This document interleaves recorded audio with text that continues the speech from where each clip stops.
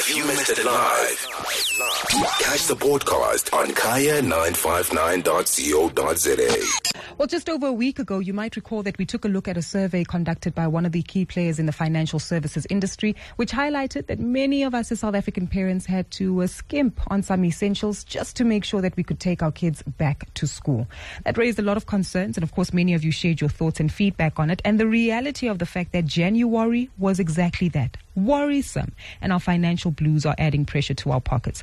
Now, this does appear to also be driven by inflation in the local market that we're in, and typically if you take a look at school fee increases in the country, according to some research, they've roughly increased by 2.6% above inflation every year since 2012. So that should tell you something.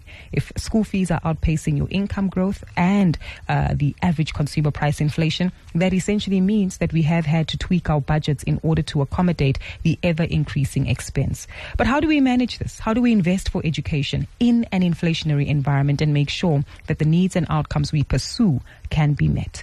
Well, Shahid Mohammed, Head of Group Savings and Investments at ALLAN GRAY, joins us now for more. Shahid, a great delight to have you with us on the show and for a very realistic conversation that impacts a lot of South African households. Welcome to the show. Thank you, Guru. It's a pleasure to be on the show. Fantastic. I guess first things first, Shahid, maybe let's contextualize what we are seeing in terms of education inflation in the country before we do take a look at how best we can work to save for this. Oh, thanks. So, as many listeners would know, I mean, inflation is the rate of increases in prices year on year, and that's measured across a basket of goods and services that we tend to consume quite regularly. Education inflation, however, is the increase in the prices of education costs every year, and that includes school fees, uniforms, textbooks, extramurals, etc. So, as you mentioned earlier, education inflation has been higher than general inflation by almost 2.6% per year over the last 10 to 12 years. While 2.6% might not seem like a lot or a very small number, it's actually the compounding effect of that over time can be quite significant in the pockets of parents wanting to put their kids through school and university. Let's say on average, inflation's been sitting at 6-7%. So if you add the 2.6%, that certainly takes us to a much higher region between 8 and 9%. And for the average South African, our salaries haven't been increasing at this level. So I'm assuming our salaries just aren't enough. That's right. So, I mean, over the long term, annually one gets an increase by inflation every year. So, while funding your child's school fees from your salary every month might account for only 8 to 10% of your salary. I mean, I'm using averages at the moment. With education inflation being more than the increase you get in your salary, it actually can take it up to 50% of your salary in future years if you don't sort of invest or save, or at least let your money keep up with education inflation. So it can have a significant impact on household incomes. So that tells us one thing. Not only should we find alternative sources of revenue and income, but we also need to be very tactful about how we actually actively invest for our children's education. How do we do that? Okay, I mean, firstly, as you mentioned, I think investing is and saving for your children or your child's education is very important. I think funding it purely from your salary on a pay-as-you-go every year, just funding or paying for your school fees from your salary is not sustainable over the long term. What you need to do is try and set aside money every month, be it whether you invest it or save it. And the sooner you start that process or investing, the bigger the impact would be on your budget in a positive way. So, for example, if you start saving or investing on a monthly basis from when the child is born, it decreases your budget by 47% in when your child reaches high school level or university level. So starting early has a big impact on what you tend to fund in the future.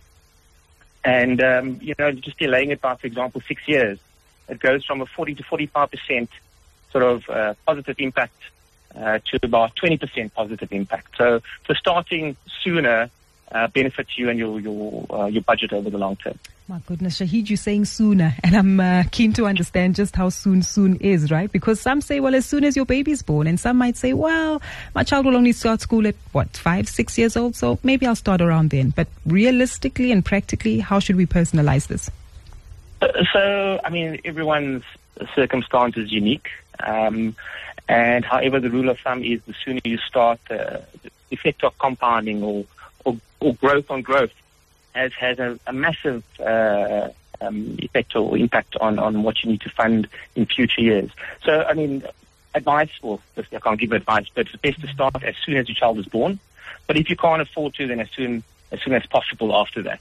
As I mentioned earlier, I mean, starting to save when your child is born, and you start withdrawing from your investment from when your child reaches high school or university, it can save you 47% over the long term, versus when your child is 6 years old. When you start saving, investing, that will be, drop down to about 20%. Still a good, a positive impact on what you fund in future years, but you can see the difference from starting to save when your child is born versus when your child is 6 years old. 100%. And it's very crucial that you mention this, because that's the typical benefit that anyone starting early or saving for your children does have, which is time in the market versus timing the market. Shahid, I'm also intrigued because many parents will typically ask them, but where should I invest? Where do I put my money? Because as we know, there are various asset classes that we should consider, and even those asset classes come with different levels of risk and I guess potential reward. Sure.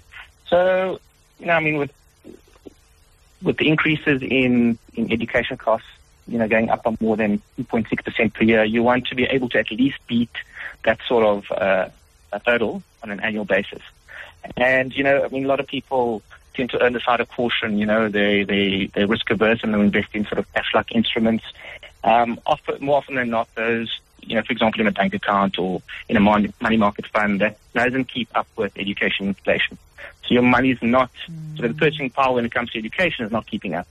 So you want to be able to invest in asset classes or combination of asset classes where you're getting growth above that of, call it inflation plus 2.7%. And typically, slightly higher risk asset classes like equities have historically outperformed inflation by call it 5 to 6%. So, history is an indication of future returns, but it does show you that investing in equities over the long term has tended to outperform at least education inflation. Sure. And let's talk about the reality of, sometimes tides change, circumstances change, and I guess this is also where we need esteemed professionals who have the qualifications, the time, the research, and the capabilities to assist us and guide us in this regard. So I mean, it's always wise to kind of seek the assistance of an independent financial advisor when trying to make these decisions, if you aren't able to make these decisions yourself. And the benefit of financial advisors is that they help you with kind of formulate a budget, and also to put a plan together for you in order to achieve your objective of being able to fund your children's education. Obviously, there are many different vehicles one could utilize to invest in. I mean, you have your typical education policies, which have the guarantee. However, these aren't very flexible, and also the payouts might not keep up with education inflation if it's above what the starting rate is. One could also use an endowment type of structure. But the more popular vehicles these days is kind of a tax-free investment or directly into a unit trust, because it does offer you a bit more flexibility than your traditional education type policies. But again, everyone's circumstances are unique, and it's always important to seek the help of independent advisors if you struggle to make the decision on your own. I tell you what, Shahid, next time anyone close to me has a baby shower, I'm giving them 300 Rand, an investment voucher on some kind of platform, or a consultation with a financial advisor, and I believe that should actually be the gift that we share with our loved ones. Thank you. No, definitely. If you missed it live, catch the podcast on kaya959.co.za.